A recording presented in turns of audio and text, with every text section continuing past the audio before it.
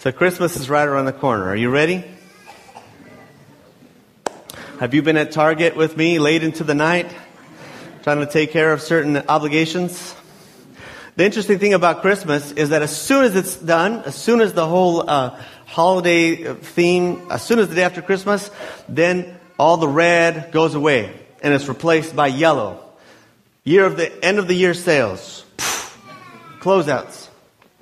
And just as soon as the 26th comes around, all those Christmas jingles and all that Christmas music gets taken over by the top 10 of this and the top 10 of that, and the year-end playlist and the year-end that. So, what was this year like for you? What one word would you use to describe this past year, 2011? What about the world in general? The world in which we live in, the culture that we are part of. How would you describe the year in the U.S., 2011? I have one word for you. Scandalous. That's right. It's been a year full of scandals. Maybe you've forgotten already, but I'll remind you. In just the last couple of weeks, Republican presidential hopeful, or shall I say former hopeful, Herman Cain, was forced to abandon his campaign because of an alleged affair scandal. Earlier in the year, International Monetary Fund President Dominique Strauss-Kahn was also forced to resign due to some allegations about inappropriate behavior in a hotel room while he was in New York. Scandal. Former Prime Minister of Italy, Silvio Berlusconi, was also forced to resign because of accusations and criminal investigations into abuse of power, bribery, embezzlement, among other scandalous activities. Here in the U.S., we had Joe Paterno, Division I football coach from Penn State, after over 50 years of honorable service, just fired due to a sex abuse scandal under his watch at the university. Just this past week, clean-cut Ryan Braun, National League Most Valuable Player, is mired in a steroid use scandal. Seems like it's hit everyone and everything. Even Justin Bieber was accused of illegitimately fathering a child. You don't know Justin Bieber? Bieber fever? You.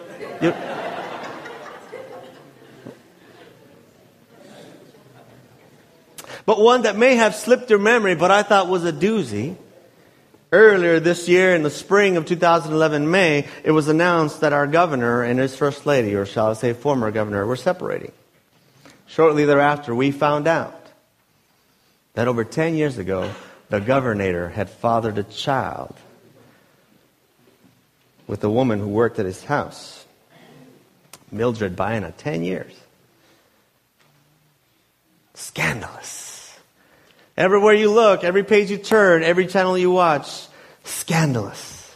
There seems like there's scandals everywhere. Even entire news outlets, channels have been created to follow the scandals of celebrities, politicians, and other important people. Scandalous. And we look and we shake our heads. But that's an interesting word.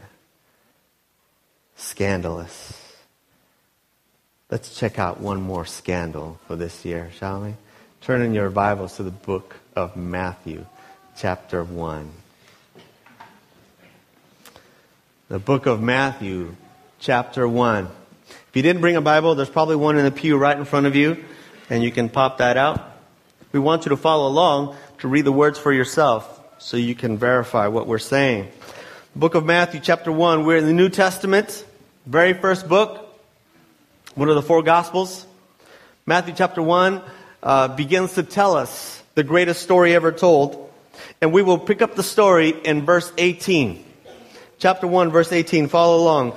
This is how the birth of Jesus Christ came about. The Bible says, beginning of the Gospels, this is how the birth of Jesus Christ came along.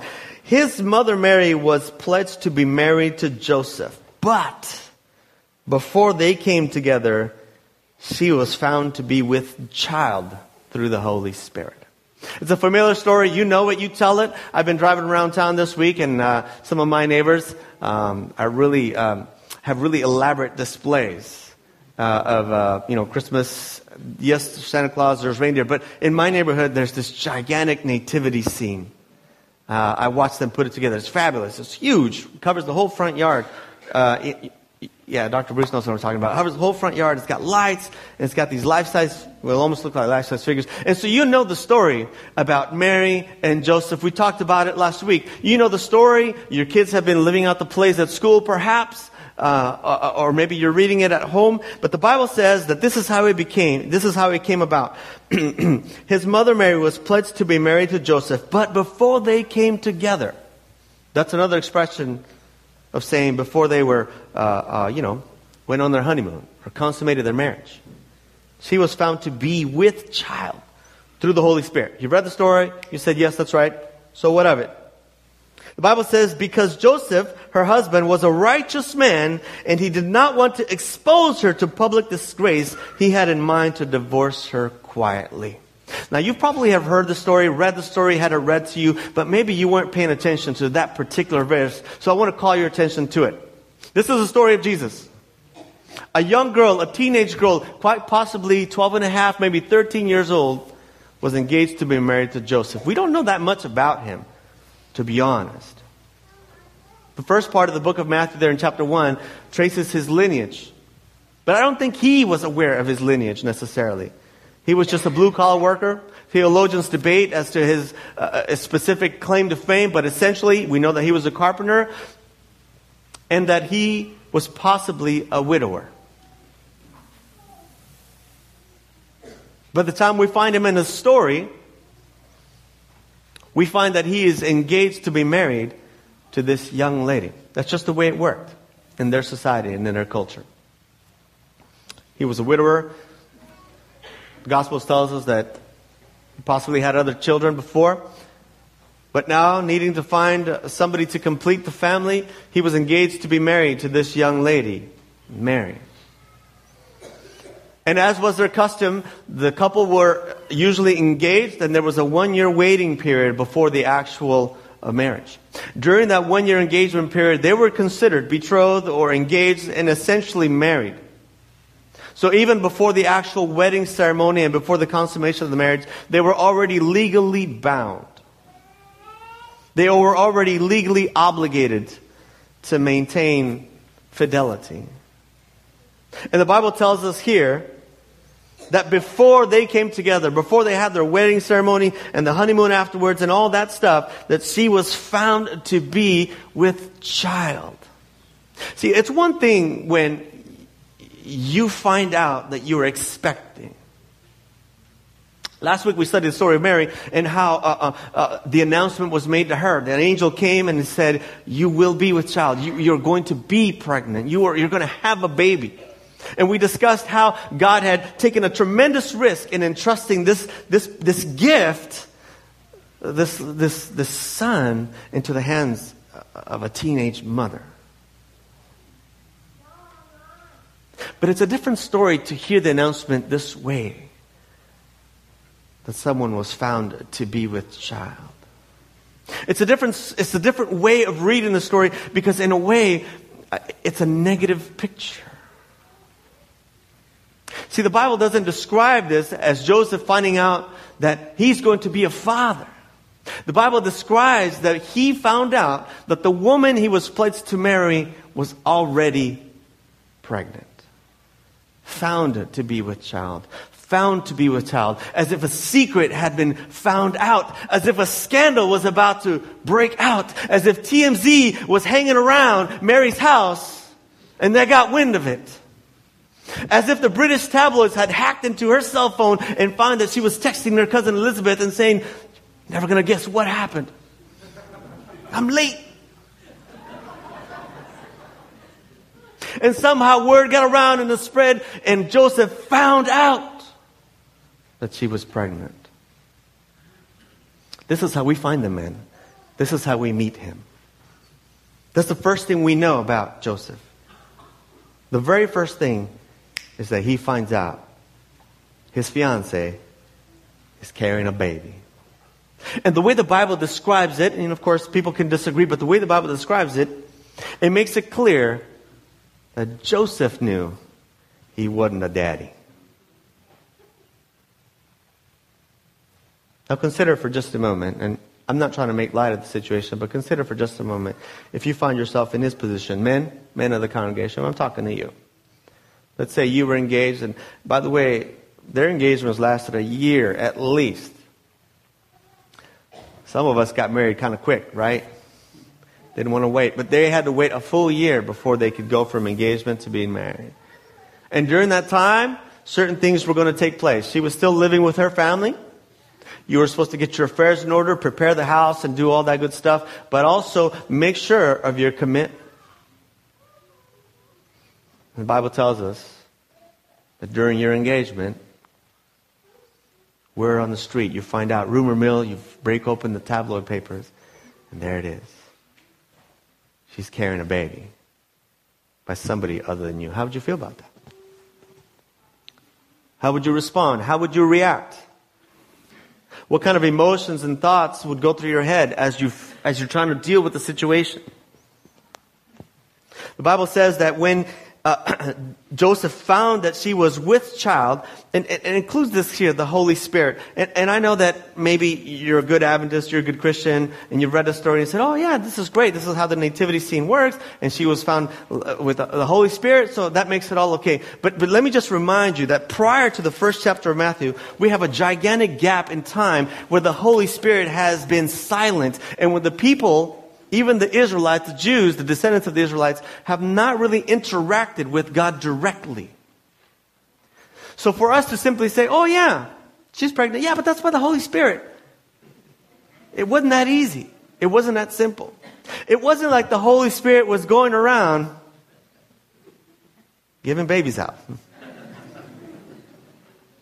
Or anything else for that matter.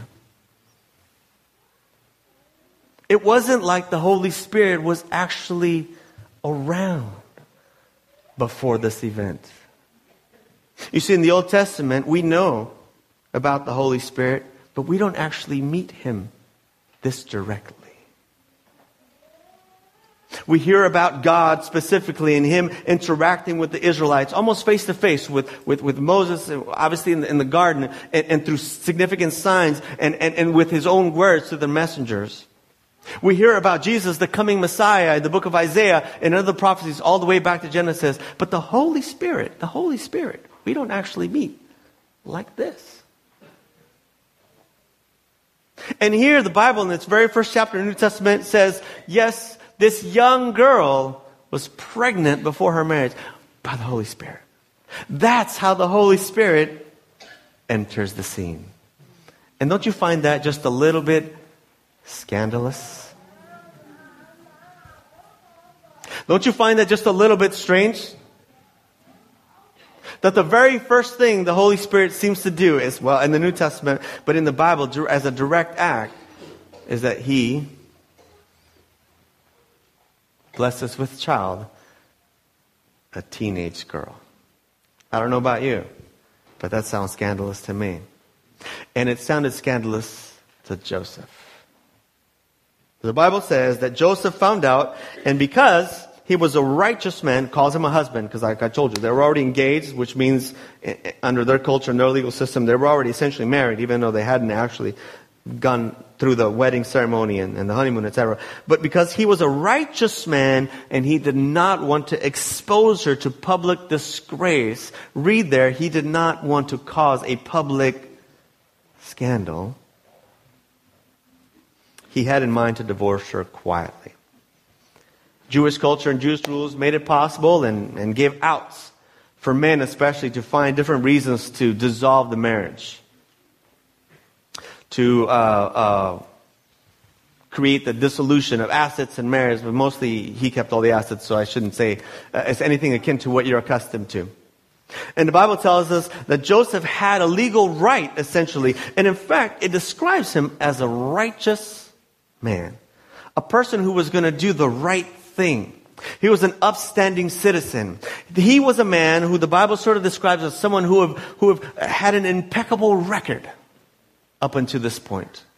He was a father, a provider. He had been a widower, and he was now following the cultural norms, the legal norms, and preparing to be married again. But when he got wind that his young fiancée was pregnant, he decided that the right thing to do would be to divorce her. We know that in the laws of Moses, and again included in the New Testament, God provides an out, if you will, for a marriage in which one partner has been unfaithful. Infidelity is legal grounds for divorce. And when Joseph finds out that she was, in his mind, unfaithful, obviously she's carrying a baby, and it's not his, that he would divorce her quietly. The Bible puts that in there because he wants us to understand the nature of his decision, of his thinking. He had every right to actually divorce her publicly and to wash his hands of this person, because this was a scandal. A young girl who couldn't wait until her wedding day had gotten pregnant ahead of time. And Joseph could have, as was his right, to call upon the laws of Moses and punish her. You know what the punishment was for infidelity, especially by a woman? Death by stoning. Joseph, to absolve himself from any dealings with this mess, he could have called the Pharisees and the leaders and would have said, "Look, she's pregnant. It wasn't me." And he could have had her stoned, so that everyone would know that Joseph was an upstanding citizen and that he would not stand for this kind of stuff. And that's the way the Bible describes him, because he was a righteous man. He had in mind to divorce her, but he says quietly. Because when Joseph began to think and began to try to process what was happening, this wasn't the way it was supposed to work out. This was not according to plan. Nothing was going according to plan. In fact, when he had married the first time and had kids, he thought that was going to last forever. But alas, he found himself alone and looking for a mom for his children. And he thought he found the right person. Do you know what that feels like? Think you know someone? You know? Think you've spent enough time with somebody to make certain judgments about who they are and what kind of person they are. Joseph thought he had found the right girl and that this was going to work out, but suddenly he gets wind of this. The Bible doesn't tell us that Mary called him or talked to him, invited him to lunch and said, "Listen, I got to tell you something." The Bible tells us that he found out. And he also throws that in by the Holy Spirit. But I'm not sure if that was part of the story. I'm not even sure if he would have believed it. Would you? Would you believe it? If your fiancé said, "Listen, I'm pregnant," but it was the Holy Spirit. I promise. Would you? It's confusing. Joseph was confused. But as he processed, as he thought about it, and he said, "I really do care for this young lady. This was not part of the plan. And yes, I have every right to have her stoned or to publicly disgrace her. But she's just a girl. So I'm going to do it quietly. I'm just going to file the paperwork. I'm not going to make a fuss. I'm not going to drag it out and make it public. We're just going to handle this behind closed doors on the DL. For her sake. The Bible gives us a hint into this man because he was righteous, but he also was merciful. And in this story, it seems like these two things are battling. And mercy's winning out. So he had in mind to divorce her quietly, the Bible says. But after verse 20, but after he had considered this, an angel of the Lord appeared to him in a dream and said, "Joseph, son of David, do not be afraid to take Mary home as your wife, because what is conceived in her is from the Holy Spirit. And she will give birth to a son, and you are to give him the name Jesus, because he will save his people from their sins. As Joseph was contending with what to do, how to resolve the situation, as he was trying to deal with this, probably by himself in his own mind, because that's how we men handle things. We don't talk about it. It happens on the inside. As we were processing and wrestling with what to do, how to handle this, what things were going to look, he had made up his mind. He had resolved that he had to do the right thing. He had to divorce her because that was the right thing to do. But he didn't want to publicly disgrace her, but it was the right thing to do. And as he was processing this, the Bible tells us that he had a dream. And an angel of the Lord appeared to him in his dream. Unless you think this was common occurrence, it wasn't. It wasn't. It was almost as uncommon as it would be for us today.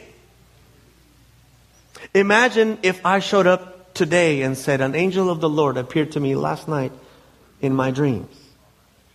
You would say, in your dreams.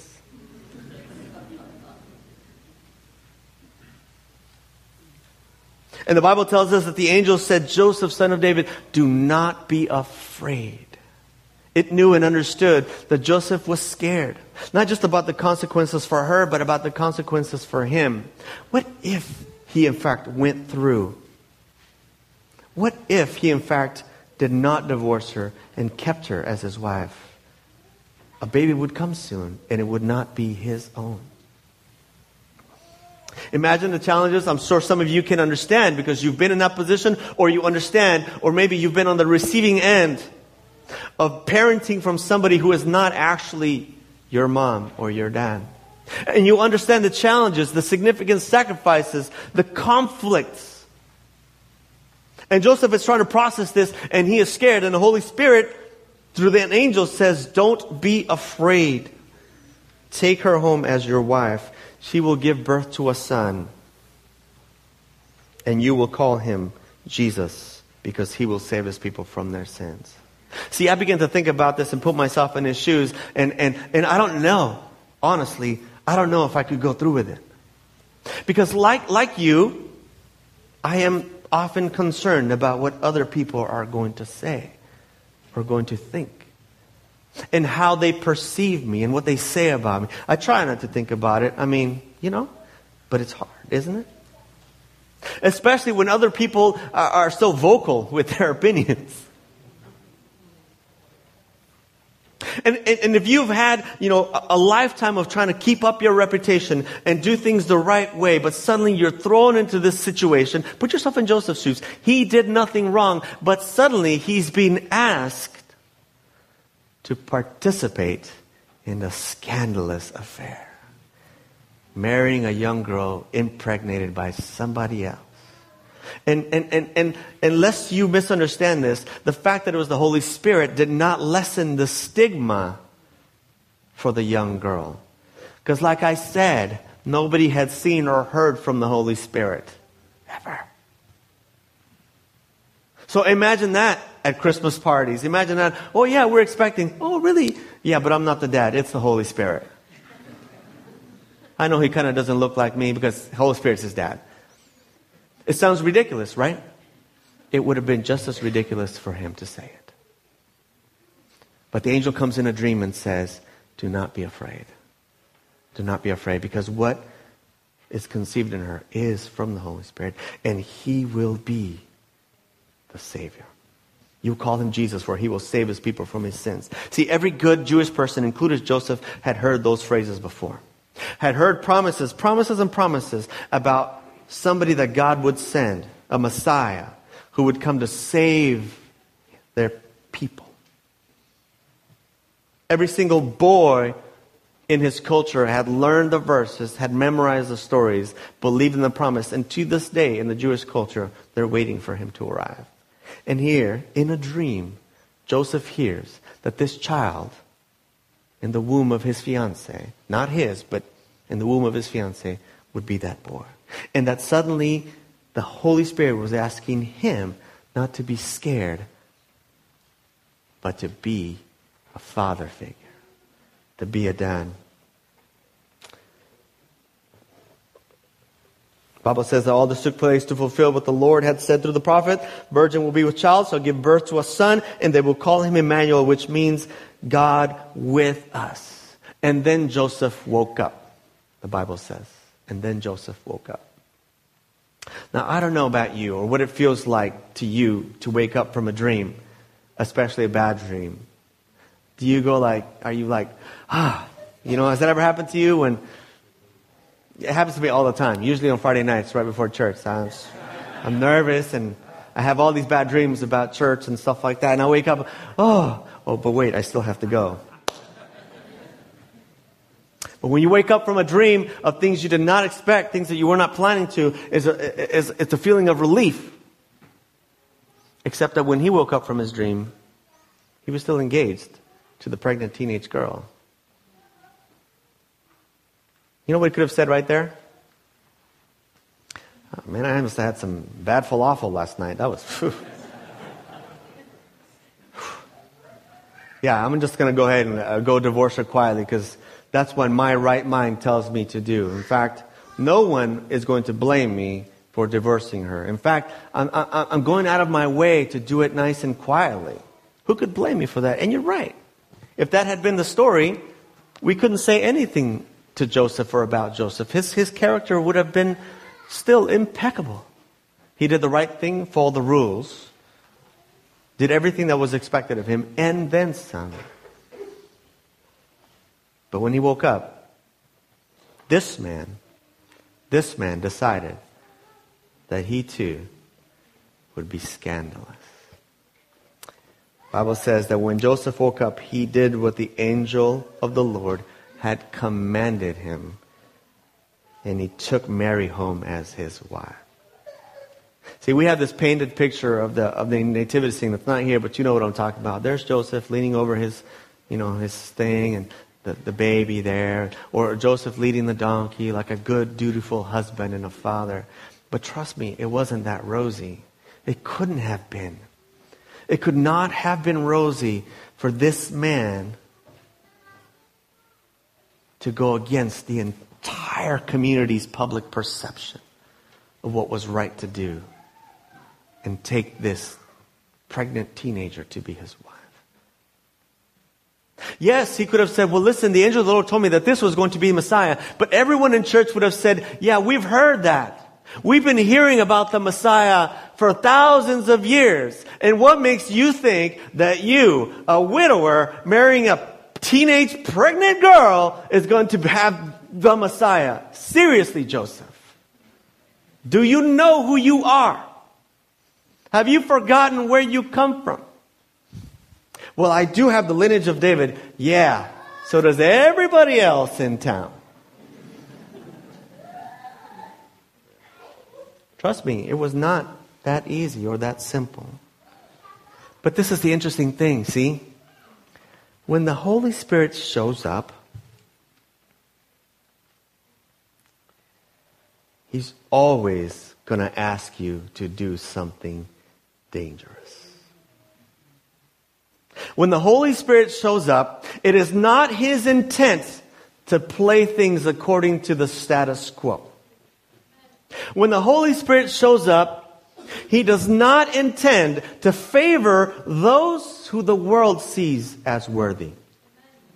It's not how He looks at us. When the Holy Spirit shows up, He is not looking for the right candidate. When the Holy Spirit shows up, He's going to challenge us to do something that everyone else might think as scandalous. But for God's purposes to take place, you and I have to do as we are commanded. The angel of the Lord appeared to Mary. Mary said, why? Why me? It's not possible. The angel of the Lord said, with God, everything is possible. Nothing is impossible. Joseph said, but I didn't even ask for this. And the Holy Spirit says, don't be afraid. For God has a plan. And the Holy Spirit is here to help it carry out. But you have a role to play. And you must not be afraid to follow the commandments. For this little child will save his people from their sins. But he cannot do that, listen carefully, unless you play your part. Do you think Mary could have raised Jesus by herself? A teenaged mom, single mother? Yeah, of course, she's a woman. She had the capability, but not in their culture.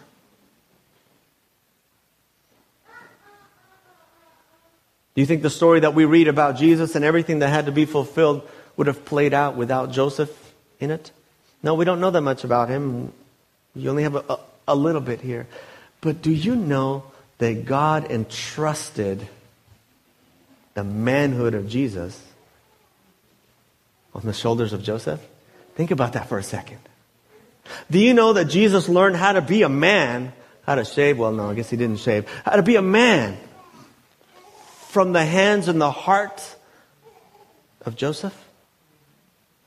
And in this moment, it's up to him to take his place in the story of humankind, in the most significant chapter, by participating in something that the rest of his family would consider scandalous, that the rest of his church would consider, ay Dios mío,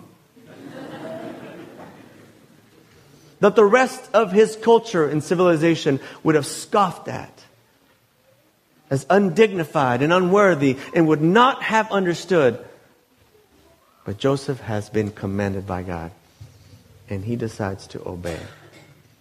See, what does this have to do with you and me? It's actually rather simple. That same Holy Spirit, Jesus promised to send to you and to me. That same Holy Spirit, Jesus said would be in his church. That same Holy Spirit is the one that Jesus promises would be active in your life 24/7. He will be with you always, he says, to the end of time, convicting you of right and wrong, telling you what God wants you to do. Pastor, but I don't know what I'm supposed to do. Should I do this? Should I do that? What should I do? The Bible says that the Holy Spirit speaks to your heart, speaks to your mind, speaks to your soul and convicts you. And there are times and there will be times that the Holy Spirit will ask you in particular and ask us as a church to do something that everyone else will think is wrong. Maybe even scandalous. But if we are going to serve that God, we've got to obey. That's the difference. That's the difference between the power of God being unleashed upon his people. If there are those of us who would be obedient. And notice that Joseph decides to obey, even though he thought the right thing to do was something else. I don't think you and I have ever captured that. See, what you and I reason to be right is not necessarily what God thinks. What you and I consider to be the right thing to do is not necessarily the way God operates. And you and I have to be challenged by what God says, not what I have figured out. We have to be challenged by whom God says, not who I believe in. We have to be challenged by the Word of God, not my own reasoning power. Not my own cultural conclusions. Not my own upbringing, but the kingdom principles of God.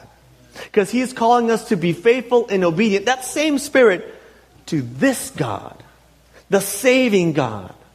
The one who would forego everything in eternity and come down here and be humiliated as the illegitimate child of a teenage girl in order to save your life. I don't think you understand that. And I don't think that we as a church have understood that it is in His footsteps that we are called to follow. It's not like Jesus is the only one who was supposed to risk things, or Joseph or Mary, and you and I are just supposed to sit back and enjoy the benefits of being part of the club. That's not what the nativity story is about. It's about self-sacrifice. It's about a Jesus who, in light of all the universe, would say, I know you guys don't think this is worthy. I know you don't think they deserve me coming down, but I will. I will compact all of who I am and all my power and put myself into the hands of a teenage girl and a widowed father, a blue-collar worker. And I will live meagerly because I want you to understand how much I love these people. And ever since then, he has said, as I have loved you, now you go and love other people. Scandalous. Scandalous it is. But unless you're taking that risk, then this is just a story. It's just a fable. It's just trees, lights, but nothing else. But if you want to follow, if you want to be in the lineage, or we want to follow, then we have to obey. If the Holy Spirit says go, we go. If the Holy Spirit says don't be afraid, we charge on. If the Holy Spirit says even though nobody else will understand, you do it, we do it. For we are called to serve Him and not ourselves. We are called to obey Him and not ourselves. What about you this Christmas season? What about you? What's your story going to be? You're going to play it safe, hide in the shadows, warm the pews, or maybe, just maybe, at the prompting of the Holy Spirit, maybe be a little scandalous.